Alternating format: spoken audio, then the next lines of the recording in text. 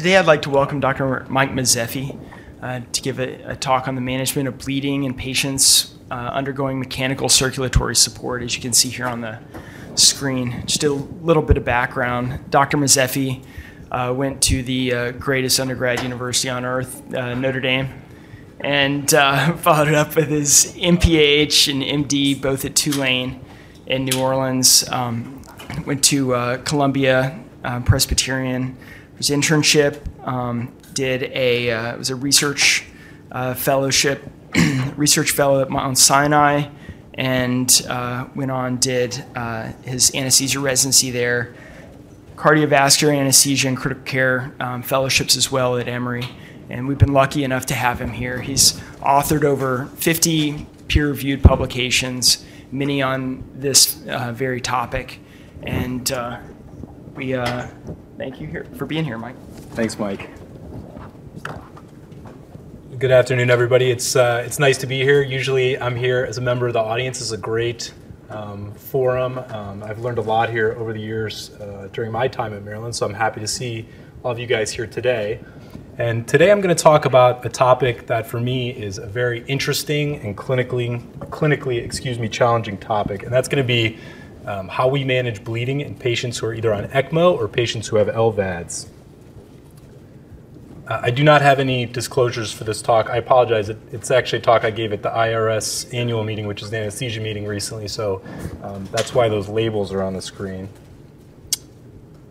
So the objectives of the talk, we're going to talk a little bit about the epidemiology of bleeding in patients on ECMO and patients who have LVADs. We're going to talk about the pathophysiology of that bleeding, or at least what's known about the pathophysiology of bleeding in these patients.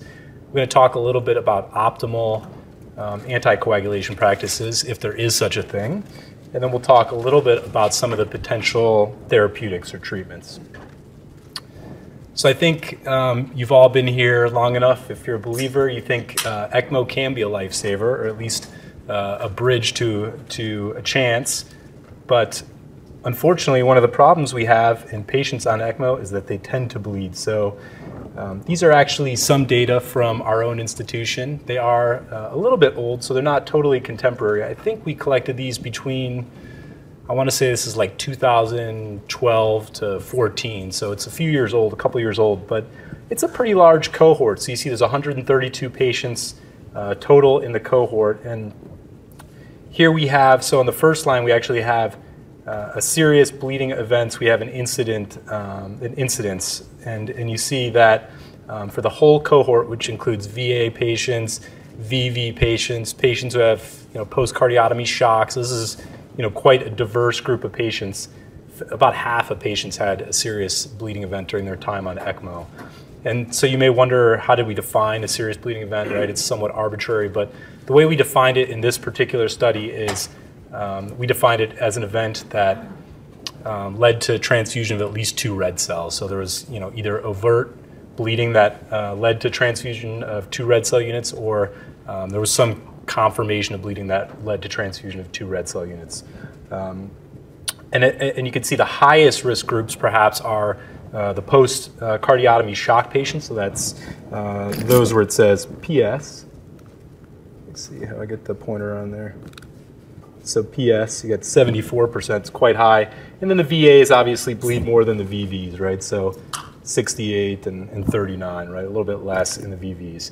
And then here, which I thought was one of the perhaps useful things that came out of the study, you actually see event rates, right? So per 100 ECMO days. So for everyone in the cohort, it was 10 events per 100 days. If you look at the highest risk group, so you have the post-cardiotomy shock patient or the VA patient, you get closer to 20 events per 100 days.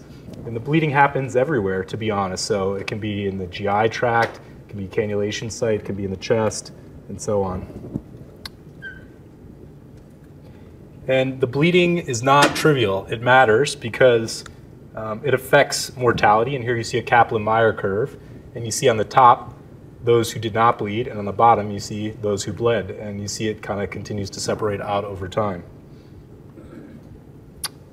So how do we predict who's going to bleed? I think that was a really interesting clinical question. And so using that same data in the cohort that we had, we tried to derive a bleeding risk score. And actually this is a project I worked on with Terry Lonergan, which was a really nice project and led to a nice publication for him. And Dan actually also helped with this project. And we first thought about bleeding risk, we actually thought about scores that exist for patients who are anticoagulated, right? So we thought about the HAS-BLED score, and in fact, we calculated HAS-BLED scores for the patients to see if that was predictive. Bottom line is that it was really only fairly predictive. So when you make what's called a receiver operating characteristic curve, you can look at how good a predictive model is, and it was really only falling in kind of the fair range. We were able to simplify that score and get a little better predictive value by coming up with something called the HAT score. And basically there were just 3 variables that were very strongly associated with increased risk for bleeding while patients were on ECMO. And they were basically being on VA ECMO compared to VV, being old, and having a history of chronic hypertension, which is interestingly in the HAS-BLED score as well. And so let me show you how the bleeding risk breaks down by the HAS-BLED score, whether you have, or I'm sorry, not by the HAS-BLED, by the HAT score. If you have a HAT score of 0, it's relatively low, and as you progress to 3, you see increases. Now you see 4 panels here because we kind of stratified by some other risk factors. So we stratified by those who were pretty thrombocytopenic when they're on ECMO, and those who were not as thrombocytopenic. And you can see those who had a really low platelet count, the risk increased progressively with a HAT score. And then in those who had the higher platelet counts, you saw the same pattern, but the absolute risk for bleeding was not as high. Then we also looked at those who were over anticoagulated more frequently, so those who, their PTT was well above the range where, what was the target range. And again, you see those who weren't and those who were. So this being the higher risk group, this being the lower risk group. Again, you see sort of a progressive increase after stratifying by those variables. So perhaps it's a useful score, useful just to give you some sense of how much risk there is for bleeding in your ECMO patient. Certainly if you work in the LRU and you have patients who are VV, who are young and don't have a lot of comorbidities, then you're falling into the lowest risk group, right? But if you work in the cardiac unit and you have a VA patient who's elderly, post-cardiotomy shock and has chronic hypertension, then you're in the high risk group. And patients with ventricular assist devices also bleed, unfortunately. Perhaps one of the most well-described bleeding problems that they had is gastrointestinal bleeding. And this became more frequent with sort of the advancement in these devices when they moved towards non-pulsatile devices. So in the early generation device, the HeartMate XVE, there was less gastrointestinal bleeding by a lot. And then as devices move forward and you move towards continuous flow, non-pulsatile devices, the bleeding risk increased for GI bleeding quite a lot. And here you see rates that are anywhere between, let's say, 15 and 40%. On top of the gastrointestinal bleeding problem, patients are at risk for intracranial hemorrhage. And I think this was really highlighted recently in the HeartWare endurance trial where the HeartWare VAD was being evaluated as destination therapy, and the FDA actually issued a warning about high stroke rates in HeartWare patients. I think that was about 30%, or it was somewhere between 25 and 30%. So the thought was that that could be related to poor blood pressure control, and patients who are hypertensive seem to have particularly high risk. But here you see some data. This is actually from the University of Michigan, I believe, and this data combines both HeartMate data and HVAD data. And here you see basically about 10% of patients had intracranial hemorrhage, right? So you see there's 330 in the cohort, there's 36 who had intracranial hemorrhage, so it's a substantial number of patients. And then you can kind of see how the rates break down by pulsatile VADs, which really are not in use anymore, versus the newer generation devices. And again, bleeding matters. As you see here, death at 30 days is high for those who bleed. So you see about 33% for those who bleed. And if you look at those who had intraparenchymal hemorrhage, it's very, very high. So why do people bleed when they have their blood exposed to these devices, whether that's ECMO or that's an LVAD? We're going to talk about that a little bit more, but the simple answer is that when your blood is exposed to constant shear stress in a pump, it causes a number of pathologic changes in your blood. And the normal physiologic range for shear stress is here, so it's about 15 to 40 dyne per centimeter squared. And here I mentioned that at 2,400 RPMs, you get about 5 times the normal physiologic level of shear stress on blood. And if, for those of you who are familiar with the HVAD, it runs at about 3,000 RPM. So basically, the Heartware VAD, it exposes blood to about 5 to 6 times the normal shear stress. And if you're talking about the HeartMate 2, which tends to run at even higher RPMs, say 9,000 RPMs, then you're talking about 20 times the normal shear stress on blood. So these are really substantial increases in shear stress to blood. And even at these slightly elevated increased shear stress rates, you see damage to cells. So you see changes in platelet morphology, even at levels of 100. And remember, we said that in the HVAD, you're going to see levels that are probably closer to 200. You can have platelet lysis, you can have platelet fragmentation, et cetera. And then I think the really well-described change that is thought to account for lots of bleeding is that there's a loss of large von Willebrand factor multimers, which we're going to talk about a lot. But before we get into that, I think it's worth just reviewing the normal function of von Willebrand factor. So this is Erik Adolf von Willebrand. He was a Finnish physician, I believe, and first described von Willebrand's disease. And this is what the molecule looks like. And here you see it stored in an endothelial cell in the Weibel-Palade body, which you probably remember from med school. And here you see a little cartoon that kind of depicts what the normal function of von Willebrand factor is. So you could almost think of von Willebrand factor as like one of those little burrs that falls off the tree with all the little spikes on it, right? So it sort of serves as this intermediary between the platelet and collagen, which is exposed when you have an endothelial cell injury or when there's vessel damage. And the platelet receptor that interacts with von Willebrand factor is the GP1B receptor, and that's pretty important to know. And then another domain of the von Willebrand factor, which I believe is, the A3 domain binds to collagen. So the A1 domain binds to GP1B, and the A3 binds to collagen here and holds the platelet to the site of injury. Other really important thing to know is that von Willebrand factor functions best when it's in sort of what's called a large multimer, so when a bunch of these molecules are kind of clumped together. So why does shear affect von Willebrand factor? It has to do with conformational changes in the molecule that happen when the blood basically runs through a pump, and it has to do with the enzyme that normally cleaves von Willebrand factor under physiologic conditions. And that enzyme, as many of you know, is called ADAMTS13, right? And if you have a deficiency in that enzyme, you have TTP, or you can have TTP. But basically, when the blood circulates through the pump, it changes the conformation of the von Willebrand factor, allowing it to be cleaved more easily by this enzyme. So the enzyme cleaves the molecule, it breaks it down, and you have a loss of these multimers, and that's thought to contribute to the bleeding problems that we have. And these data hopefully will be convincing for you. This is from Artificial Organs Journal and Chan's group. And here you see a top panel where you have a control, you have moderate shear conditions, and you have high shear conditions. And the high von Willebrand factor multimers are at the top of this gel, and the low are at the bottom. And what you see is a progressive loss as blood is exposed for greater duration of time in the high von Willebrand factor multimers. Fairly convincing data. Again, you see in the high group, it's more than in the moderate group, or in the low, I should say.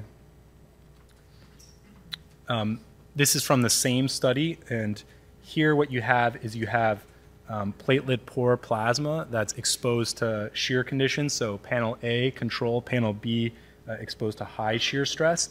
And then that plasma is added to platelets, and you look at the platelet clumping.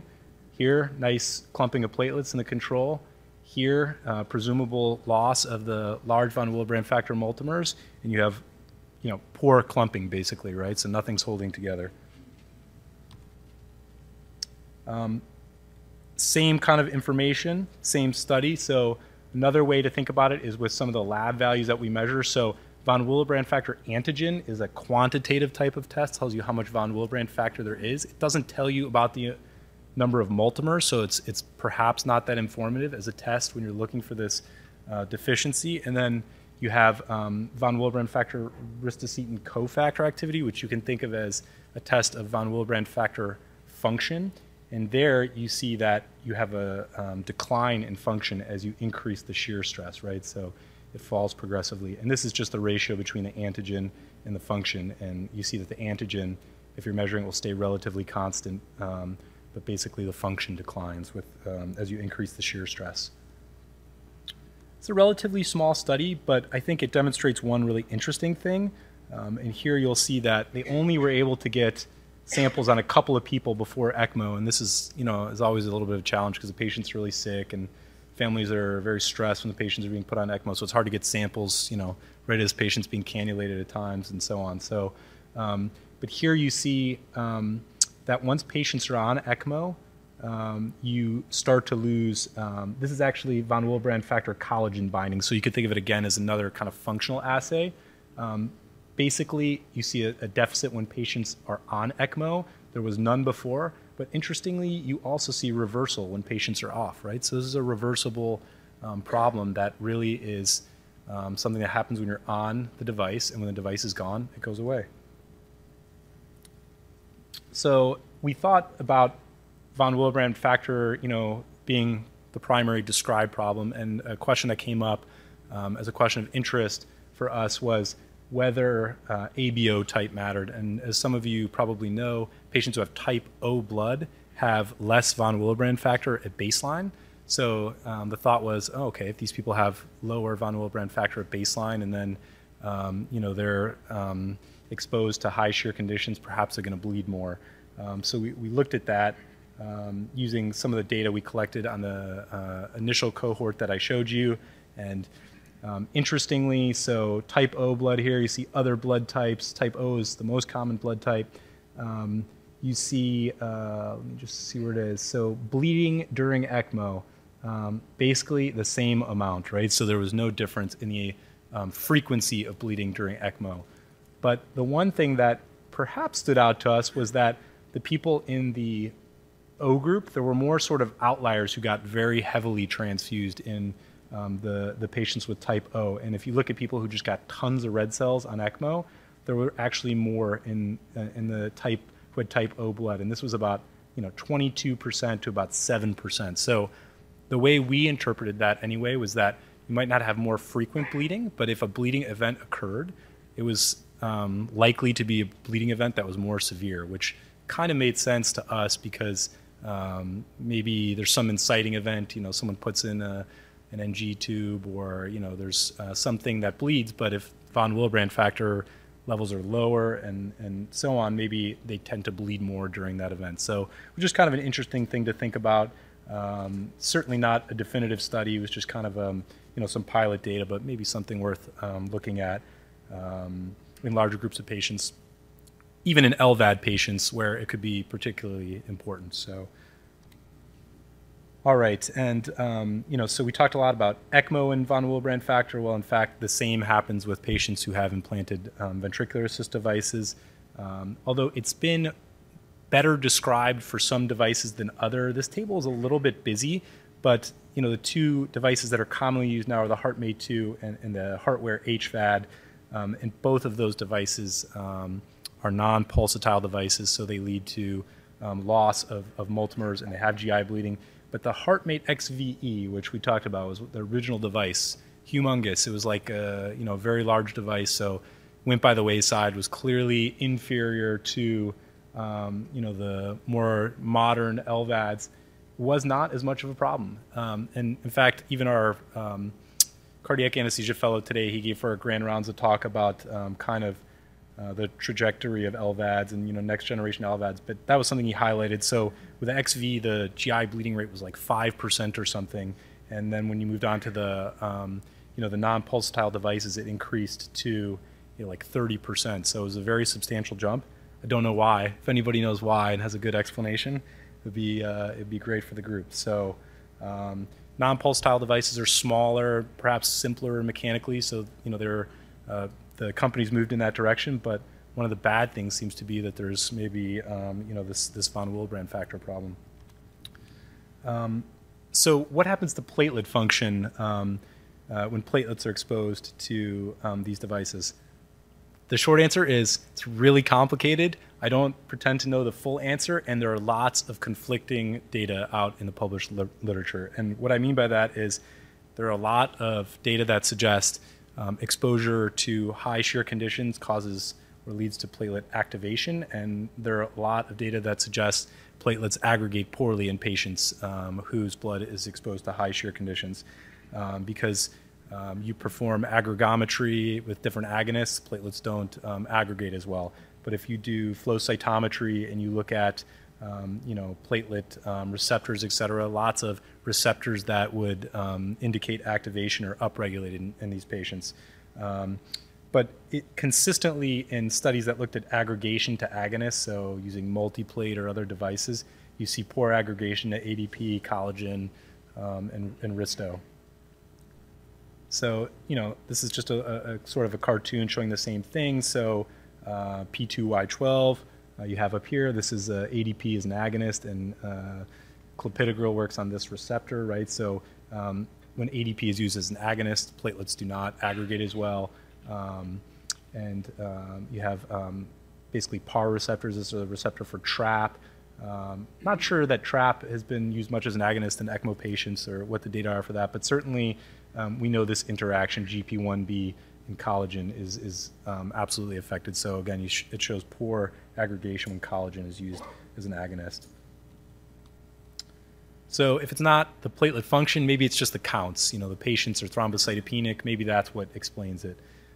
Again, wish it were that simple, but not necessarily that simple. Certainly the HAT score data that I showed you show that the patients who had lower platelet naters tended to have more bleeding, but not all patients have falls in platelet counts on ECMO, interestingly. So this is a relatively recent study from intensive care medicine from the Columbia group, who has a pretty big experience, and these are all VV ECMO patients. But I think you could say there's probably a general trend towards fall overall, meaning the line probably falls like this, but there's a lot of outliers too. People or platelet counts are jumping and so on.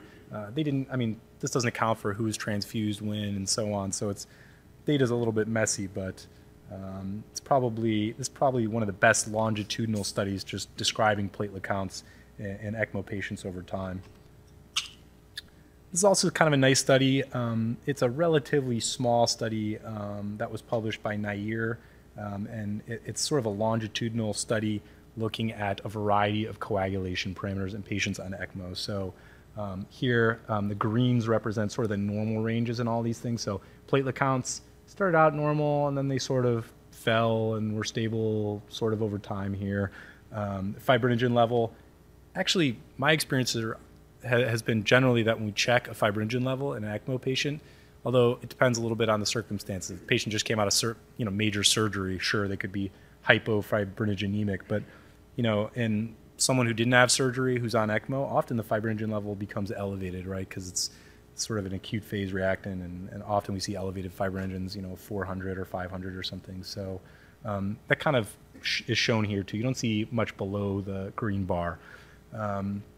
Some of the standard coagulation tests, so prothrombin time is a little bit prolonged. It's not dramatically prolonged, so perhaps there's some procoagulant factor deficiency that progresses a little bit over time. Could be in the common pathway, could be in the extrinsic pathway, and that again that's sort of this is the intrinsic pathway. So you see the intrinsic pathway is actually normal or even above normal, and probably the reason for that is that factor VIII levels tend to be increased in patients who have, inflammatory kind of states and stuff. So that's maybe not totally surprising.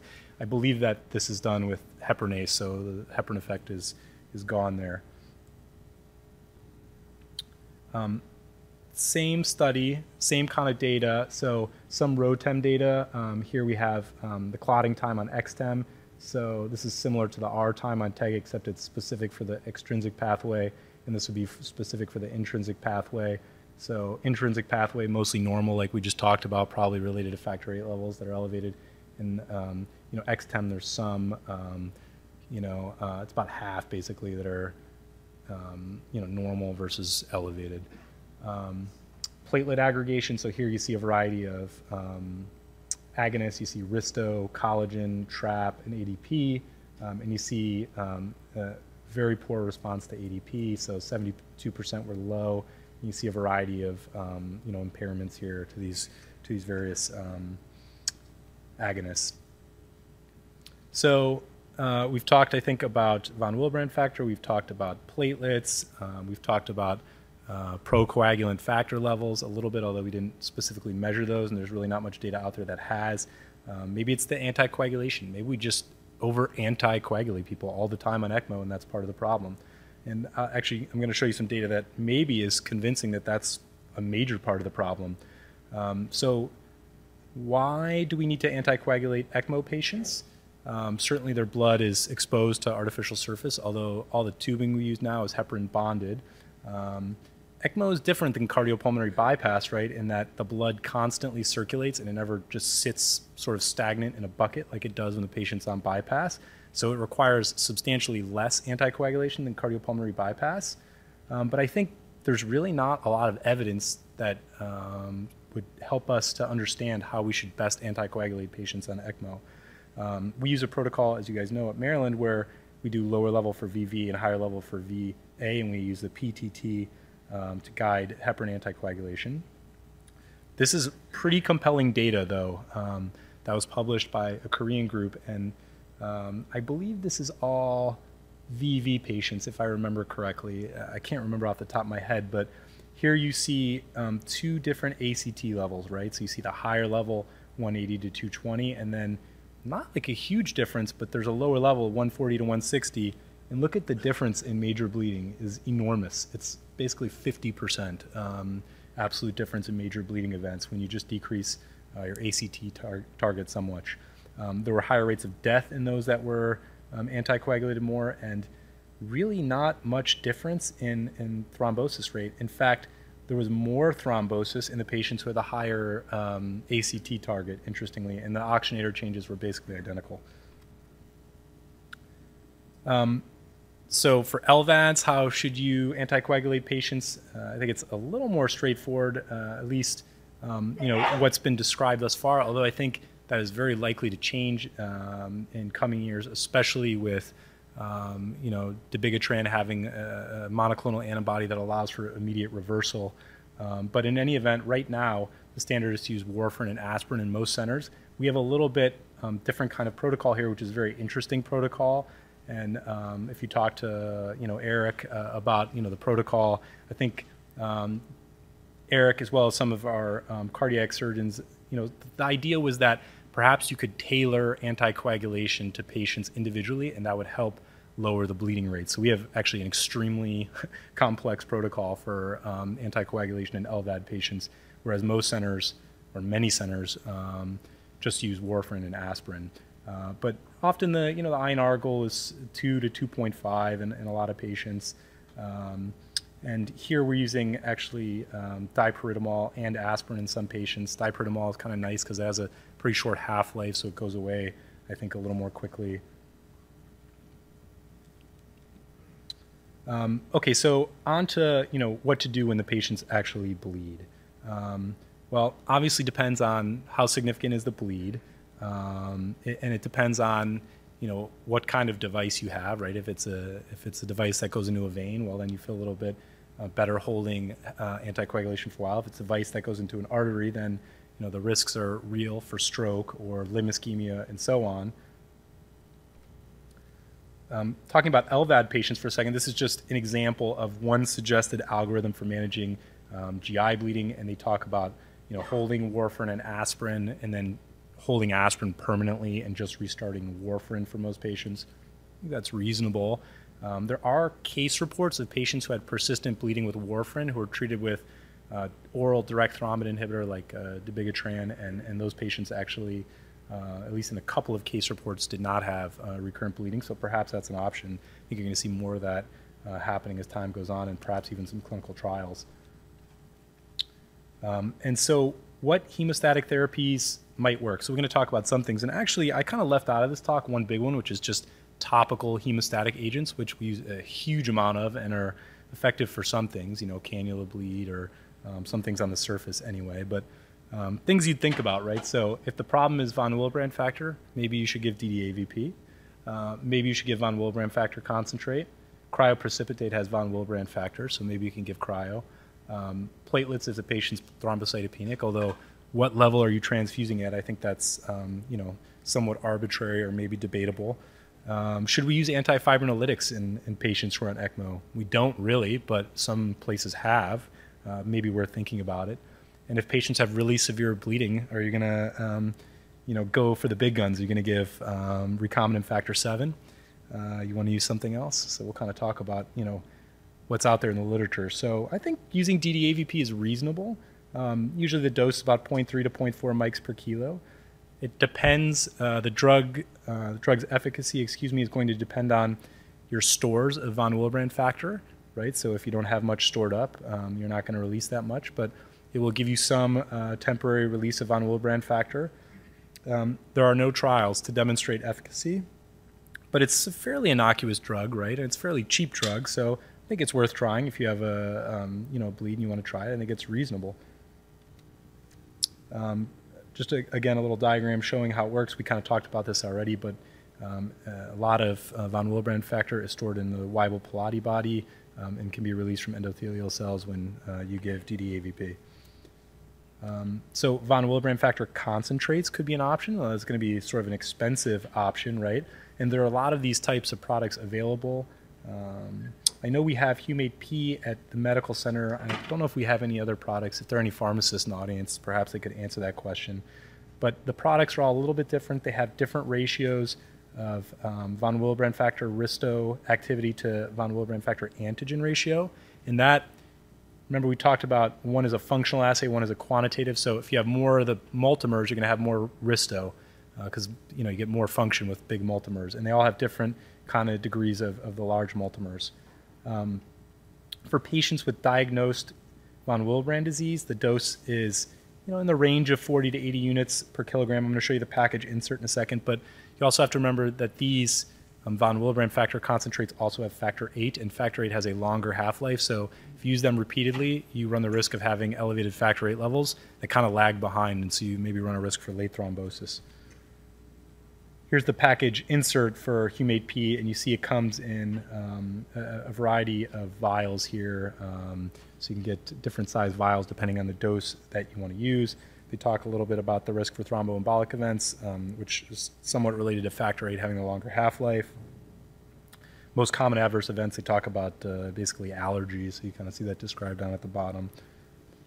And here are some suggested doses for patients who have von Willebrand disease. And this is acquired von Willebrand syndrome, right? So that's what we're talking about.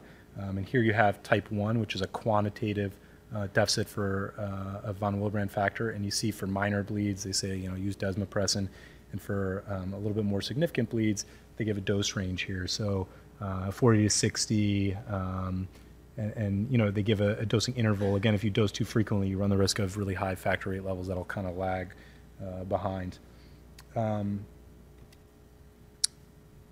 If you want to, use something that's perhaps a little cheaper and you feel a little better about, you can use cryoprecipitate, and that will give you some von Willebrand factor as well as some other things, right? So it'll give you fibrinogen and factor 13. It's possibly a reasonable approach, although we said often fibrinogen levels are quite high in these patients. We check them. If you're giving, you're, giving primarily to give von Willebrand factor. But you give cryo, like let's say a patient's on ECMO, they're bridging to lung transplantation. You're exposing them to a lot of donors because we pool cryoprecipitate from multiple donors, and each time you're giving 5 or 6 separate donors. So perhaps there's a theoretic risk there for more antibodies to be given to the patient and so on. We give platelets all the time. When should you give them, I think, is somewhat arbitrary and really debatable.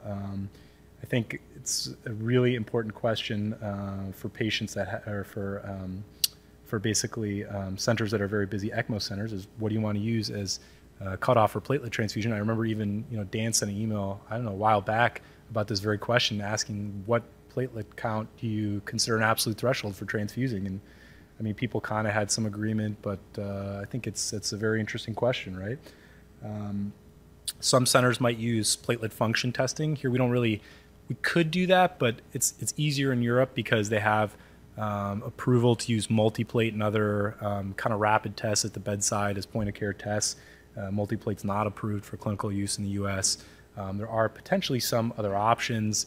You could use something called PFA. We have the PFA 100, right, Dan? I'm trying to remember. Yeah.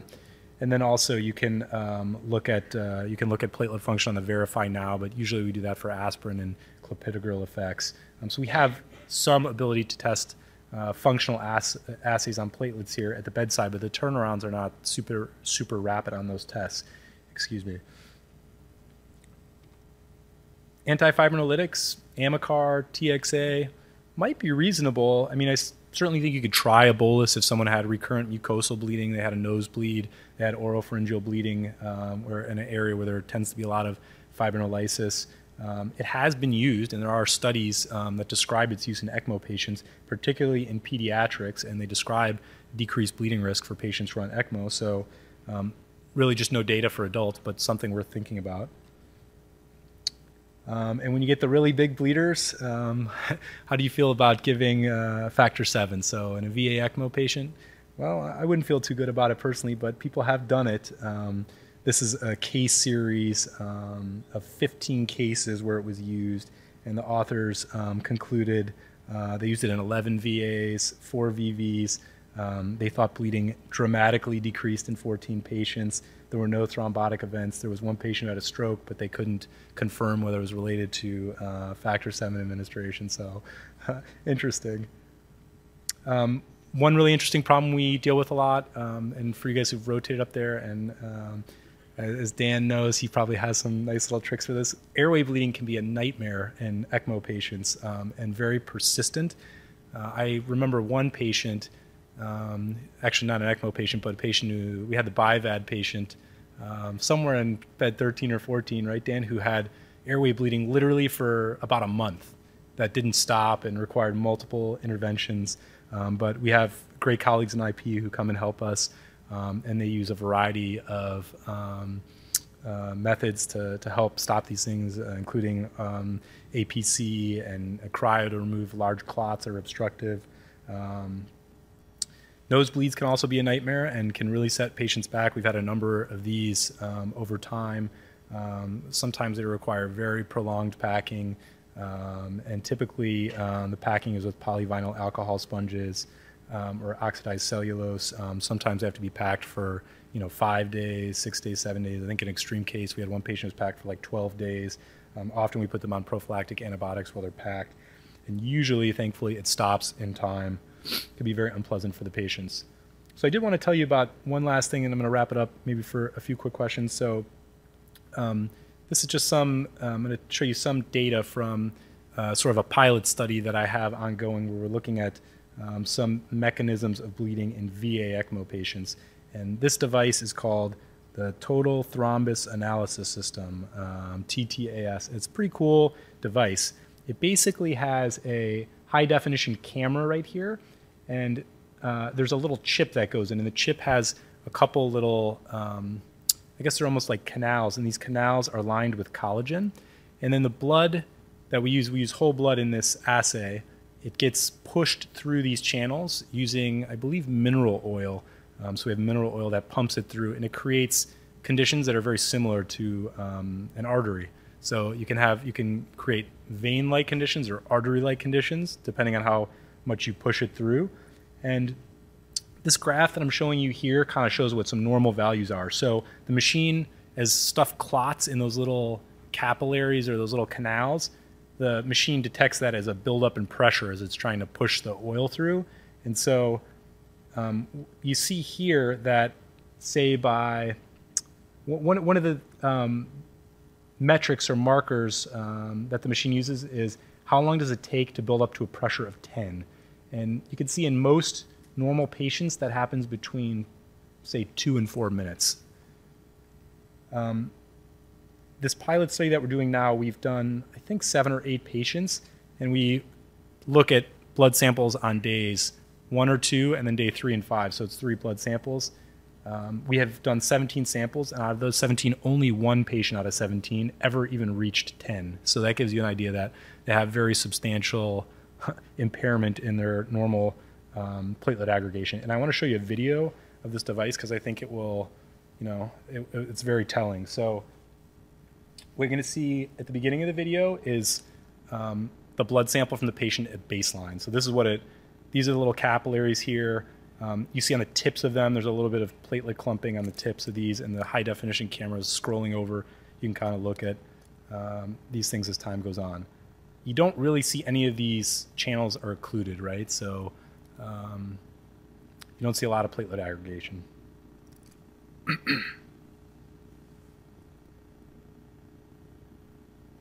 And so we treat with von Willebrand factor, for the experiment.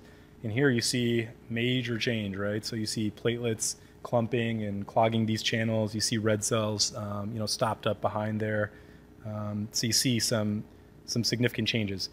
We don't see it in every single patient. So, and as part of this study, we're also going to measure, a number of plasma procoagulant factor levels and von Willebrand factor levels and multimer levels, et cetera, and we'll sort of correlate with this. But in some patients, you see dramatic improvements when you add von Willebrand factor, and some you see less change. And then you also see, even in some, you see, the von Willebrand factor improves things on, say, day 2 or 3, and then on day 5 it makes no difference. So it's a little confusing. Still need to sort it out, but have more patients to enroll, and I want to just give you a little bit of taste of that because I think the picture is really cool.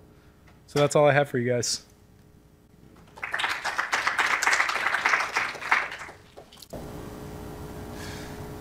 So more towards the opposite side of coagulation. I guess anecdotally, I see not infrequently a lot of patients on ECMO getting AT3 deficiency instead. Sure. And I can't find in the literature anything to support that it's more frequent. So I don't know if that's a problem. Yeah, how frequent is your question? Is how frequent is heparin-induced thrombocytopenia on ECMO? Yeah, I mean, I can only think of maybe one case, right, that had a positive SRA or something, but. No, and don't forget, you have to be real careful because that hit enzyme is almost always going to be high in people with BABs and stuff. It is higher in BABs. That's been shown. I don't think it's been higher in ECMO. But you really got to watch out for the hit versus the SRA because you can have some real false positive hits. Agree too, Jess. I mean, for sure, it's very common for patients to develop antithrombin deficiency when they're on heparin over time for long periods of time. And I mean, we don't always check it, but it happens. Not necessarily a mechanical issue. Yeah, and if you watch it, like, granted, we don't really look at it that much. We just look at the PTT. But if you look at the heparin dose that the patients are getting each day, it's not uncommon that, as time goes on, it's kind of like escalating because AT3 is falling and we're just not paying attention or something. But